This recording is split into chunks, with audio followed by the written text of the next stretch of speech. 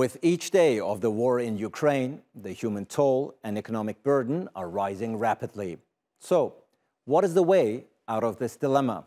I sat down with Jeffrey Sachs, Columbia University's world-renowned economics professor and best-selling author, to talk about the political and economic ramifications of this conflict and what a peace settlement might look like. I'm Ali Aslan, and this is One on One. Jeffrey Sachs, thank you so much for being on the program. Wonderful to be with you. Thank you. Jeff, the war in Ukraine is in its second month now, and obviously, barring troops on the ground, of course, the most effective weapon, quote unquote, that the Western states have against Russia are sanctions. You are a very, very known, internationally recognized and renowned economist. Are the sanctions actually having an impact? Are they working? Well, the sanctions definitely hurt Russia, but I would add two more points. They hurt the whole world. Therefore, they really have a big boomerang effect. And second, even though they definitely hurt the Russian economy, I don't think that they work politically. I don't think that they really change the direction of the war or the diplomacy in any real definitive sense. The U.S. has used very, very harsh sanctions against many countries without too much political outcome. So bottom line, yes, they hurt, but they're hurting everybody. And I don't think that they're really determining the direction of war and peace. So clearly they won't change or shape this war. They won't break Russia and they won't break Putin and the Kremlin. That's what I'm hearing.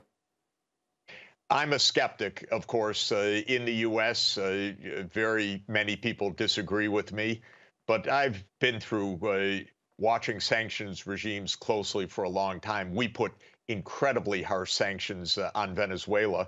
Mr. Maduro is still there. In fact, we're running to him now to pump more oil. So count me as a skeptic on this approach. It is the lead U.S. approach with one other major prong, and not to understate the other prong, which is sending more and heavier weaponry to Ukraine, which is going to cause more destruction, more loss of lives, and more escalation of the war. Would you even say that the sanctions are counterproductive? You said they are hurting Russia, but they're hurting us all. They're hurting the rest of the world as well. Are sanctions counterproductive in this particular case? I think that if one has sanctions without a diplomatic path, they're basically useless, very harmful. They do a lot of instability. But unless there's a diplomatic part to this, I don't see how they can possibly have the effects that the U.S. government is seeking. So one could imagine if we had very active negotiations underway and one used sanctions as part of, if I could put it this way, the broader negotiating aspect of getting to an agreement, you could imagine that that might work. But what I fear right now is that we don't really have the diplomatic track. I don't think the United States believes in it or wants it. And so just the sanctions regime strikes me as a bit of an illusion. Now, again, it's a little concerning to me. My friends, colleagues, former students, others in the U.S. administration are pretty gung-ho about the ability of sanctions to change the direction of the conflict. So my skepticism is not the mainstream in the U.S., but it is built on a lot of close observation and experience, I would say. So sanctions without the necessary diplomatic framework and efforts are not useful, you say. But we don't really see a diplomatic outreach, do we? There are no negotiations, as far as I'm concerned, and as far as we know, that are taking place at the moment. Quite on the contrary, Ukraine President Zelensky keeps saying that Ukraine won't give in, that they are optimistic, that they will win the war, that they will prevail. Is that a dangerous tactic? It's hard to even understand what the real thinking is. I know the U.S. approach to war, which is that if it's on other countries' soil, let it go on indefinitely. The United States first sent in the Central Intelligence Agency into Afghanistan in 1979. It was more than 40 years later that the United States finally left that country. The United States went in to overthrow Assad in 2011. We're still in Syria. The United States is stuck in many other places that have been devastated by perpetual war. And I fear that Ukraine is, in a way, being talked into a perpetual war rather than saying to both sides. And I think this is what President Erdogan was really trying to do, saying to both sides, what are your aims? Where is the common ground? How do we end this? Because personally, I don't believe in a win in this. I don't even see how one could think about a win against a country, Russia, that has 1,600 active nuclear warheads and 6,000 total. What does a win mean? That Ukraine defeats Putin? That he just says, well, I made a mistake, I go back home? Boy, what kind of strategy is that? It's no strategy. So the notion that we keep hearing, not only from Kiev, but Washington and other European capitals, that time is actually on the side of Ukraine is a difficult, if not even dangerous waver here, isn't it? When America says it, I think it is profoundly cynical. Time is on the side of Ukraine in the sense of let Ukraine fight a war against Putin for months or years. That seems to be what they have in mind. When you actually listen to the U.S. Generals and security officials and talking heads now that are the ones talking about this, they say, well, we don't really know what the end game is, but Putin, boy, is he finding out he doesn't have an army. He's humiliated. His head is exploding by the latest development. That's what I heard today. But what do they think is actually being accomplished? We're going to see more and more destruction, millions of people displaced. Putin is not going to be defeated, in my opinion, not before he would create mass devastation, and Russia certainly has the capacity to do that. The Americans think, well, we are using the sanctions to cause his war machine to grind to a halt. Wow, that is also an extraordinary idea. Then the U.S. says, yes, it's true, China is supporting Russia, but we're going to double down the pressure on China. Wow, how are you going to do that? Well, then there are the other countries, India and most of the developing countries. Well, we're going to press them. And there is this kind of bravado. It is an American arrogance, in my opinion, that says, yes, it's true. The countries that are putting on the sanctions are basically the European Union and the United States. Combined, the countries with the sanctions constitute 15% of the world population. The other 85% says, what are you doing? You know, this is hurting everybody. But the U.S. says, well, we have the muscle and the pressure so that we'll make sure this applies for the whole world and cause a war machine to grind to a halt. That's the theory. Doesn't sound very convincing to me. American quote-unquote arrogance aside, this conflict also has a very tangible side effect in Europe. We see the militarization of Europe. Germany, a traditionally pacifist-minded country, has announced an increase in 100 billion euros in their military budget. And Finland and Sweden are now seriously considering becoming members of NATO. What do you make of that? I think it's all very dangerous. You know, I was born in 1954, 9 years after the end of World War II. The idea that I would see in my lifetime cheering for the remilitarization of Germany strikes me as ironic, to use a profound understatement. What a misdirection. What a wrong step.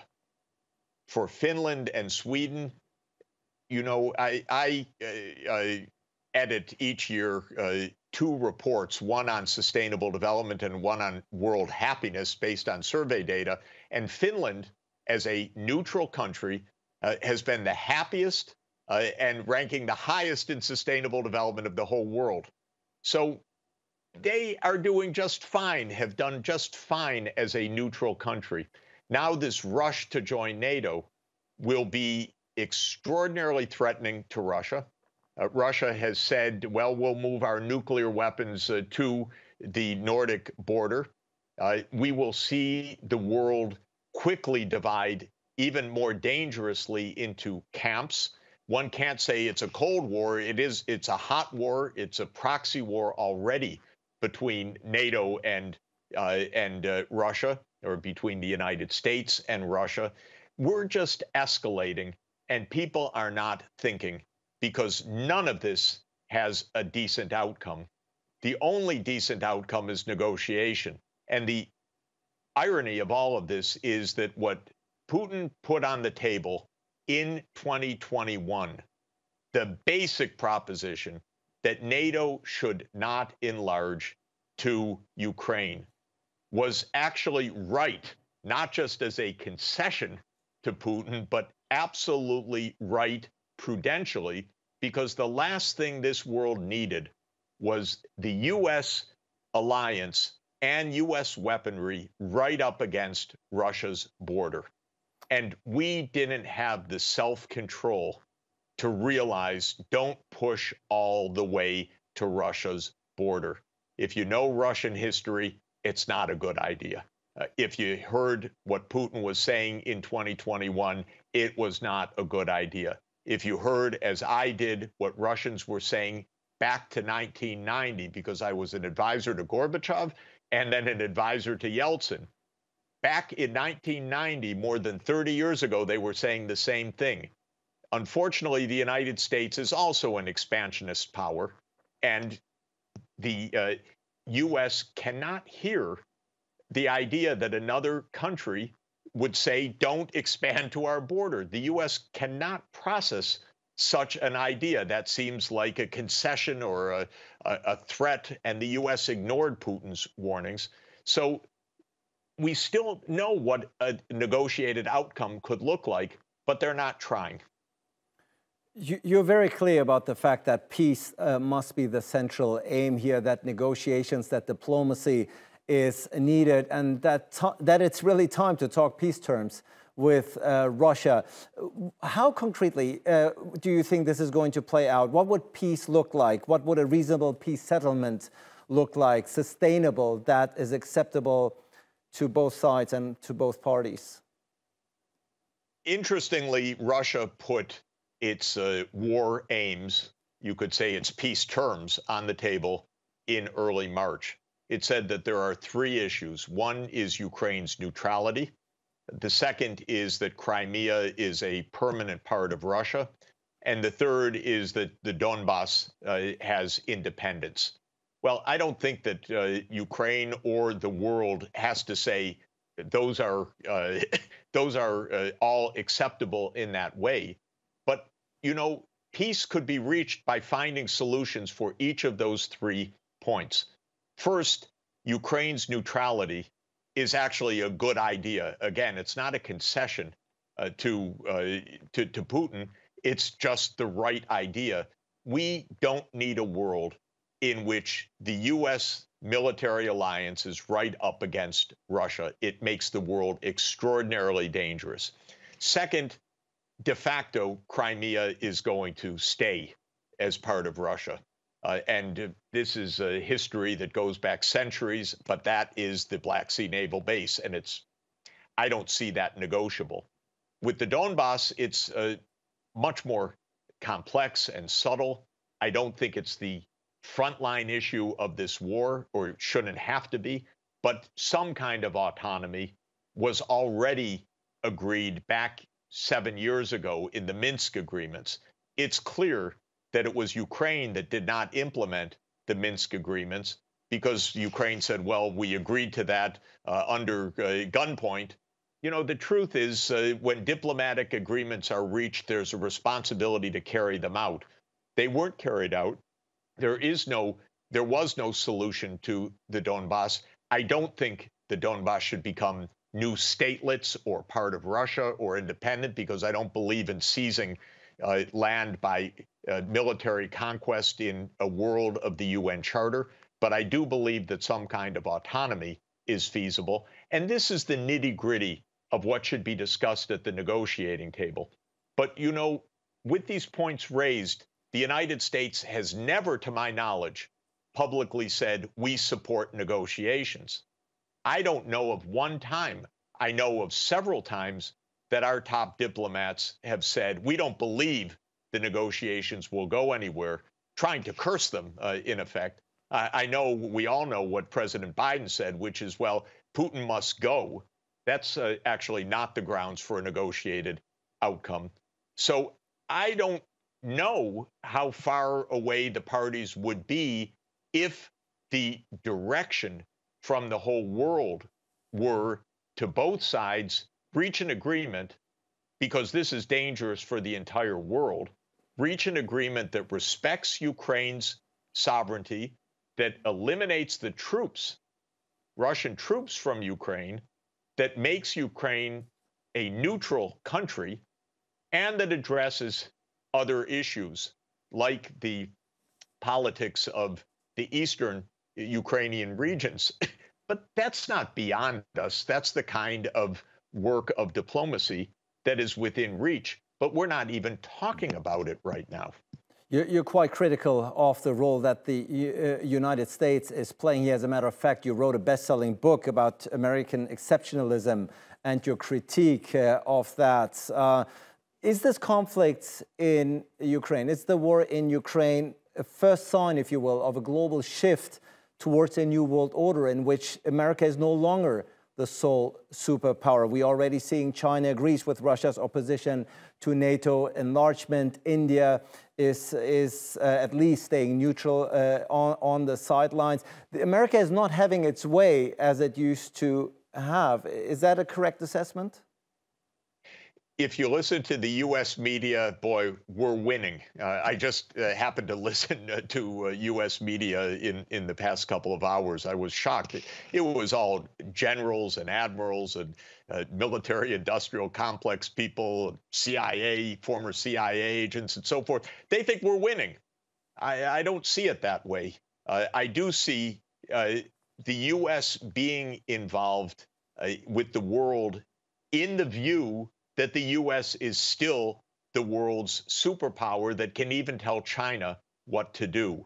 But my sense, as someone who spends most of my time outside of the United States, traveling around the world for the UN or international economics, is that the rest of the world is looking at this and saying, you know, we don't agree with being dictated to this way. We don't like sanctions that are raising our food prices, that are making it difficult for the poor in our country to survive. We see the international financial situation darkening because at the same time the inflation is leading the Federal Reserve, which is the keeper of the world's dominant currency, to raise interest rates significantly. This is going to be a major macroeconomic challenge. Now, the U.S. is saying, well, we can press China, we can press India, we can keep our alliances. To my mind, it's exactly what you said. We're at a crossroads. I think the U.S. has calibrated wrong. In any event, my desired world is not a world of U.S. hegemony. My desired world is a multipolar world that operates under the UN Charter. So I'm not rooting for U.S. hegemony. I'm rooting for a multipolar world that talks to each other, in which the UN Security Council can actually operate properly, and in which the major powers aren't at each other's throats or on each other's borders with the military alliances and heavy weaponry. You are a world-renowned economist and have already stated throughout this interview as well that this war is affecting the world economy in a very negative way. High inflation, you've already mentioned that. Food security is at risk. Energy security in many countries is at risk. And when it comes to energy, of course, Europe is trying to reduce its dependency on Russian energy supplies. The EU spends as much as $1 billion per day on Russian oil, gas, and coal. Many people are saying this is exactly the money that is helping to fund the Russian war machinery.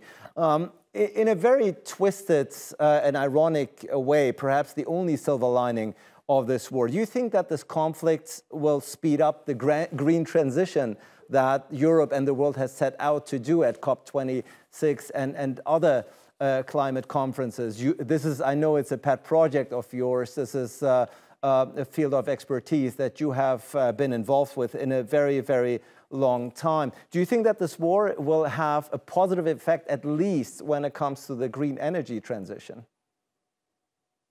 It should, but it turns out wars rarely help people to think clearly.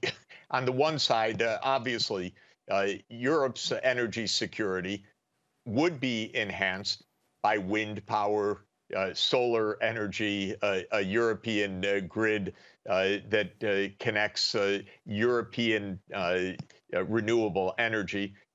The world needs to move to that completely irrespective of the war, because while it's more slow moving than a war, the climate change is absolutely devastating. And by the way, just hundreds of people dying in floods in the last few days in South Africa. And that's a kind of occurrence that we're seeing everywhere. I was in Malaysia last week, and in Malaysia, they're having mega flooding because of climate change as well. So we do need the energy transformation for sure. Could this speed it up? In general, the energy transformation actually thrives on cooperation, not on individual country actions. What's happening right now in the U.S. is, oh, great, we get to sell more natural gas to Europe. A lot of people are talking about suspending projects on renewable energy, which are longer term, and making sure that the coal mines are operating and so on. I think, you know, you're putting your finger on something that could happen, that this could be a shock and a wake-up call. Again, my own experience in 40 years of international economics is that conflict basically turns us very short-term and very improvisational. And the real energy transformation requires long global supply chains for batteries and precious minerals. It requires major transboundary investments. It requires thinking, and war shuts down thinking. So I'm a little skeptical that this is actually going to have even that glimmer of positive effect. Certainly, when we're looking at the numbers since COP26, they are backsliding since COP26 with record coal consumption and emissions rising again, pushing the goal of emissions to net zero by 2050 at risk. Before we let you go, Jeff, you've already stated what, in your opinion, should happen to end this war. In your opinion, and based on the conversations that you're having behind closed doors, what do you think will actually happen? Well, I'm still hoping that a group of world leaders, thinking people, President Erdogan, President Macron, President Xi, and others can say, look, this is extraordinarily dangerous, can say that to Putin, can say it to Ukraine, can say it to the United States, can say what the track we're on is leading nowhere. There are no winners in this. I'm hoping that a group of world leaders, let's add Prime Minister Modi to the list, can prevail that we really need to bring this to the negotiating table. All of the heroism, undoubted, the valor, and all the rest, all the heavy weaponry, none of it's going to save Ukraine. All of it is going to endanger escalation. The sanctions are not going to change the course of this. So what we need are clear-headed political leaders that are able to say to the two sides, it's got to stop. And ironically, it can stop on terms close to what has already been stated. The core of this is Ukraine's neutrality. The core of this is Russia withdrawing from Ukraine so that Ukraine has territorial integrity. The rest is details. And this is what we need to get to sooner rather than later. One of the oddest parts that I hear is, well, yes, Jeff, that's what it's going to come to, but there's a lot of fighting ahead before we get there. I don't accept that. It makes no sense to say, let's destroy millions more lives. Let's have thousands or tens of thousands dead in between. Let's destroy hundreds of billions of dollars of property, and then we'll get to what we see as absolutely achievable right now. That makes no sense. Let's get there by the shortcut so that we can actually get peace and take away this unbelievable risk of escalation to a world conflict. Jeffrey Sachs, thank you very much indeed for being with us, for being on the program. Thank you so much. My honor and pleasure. Thank you.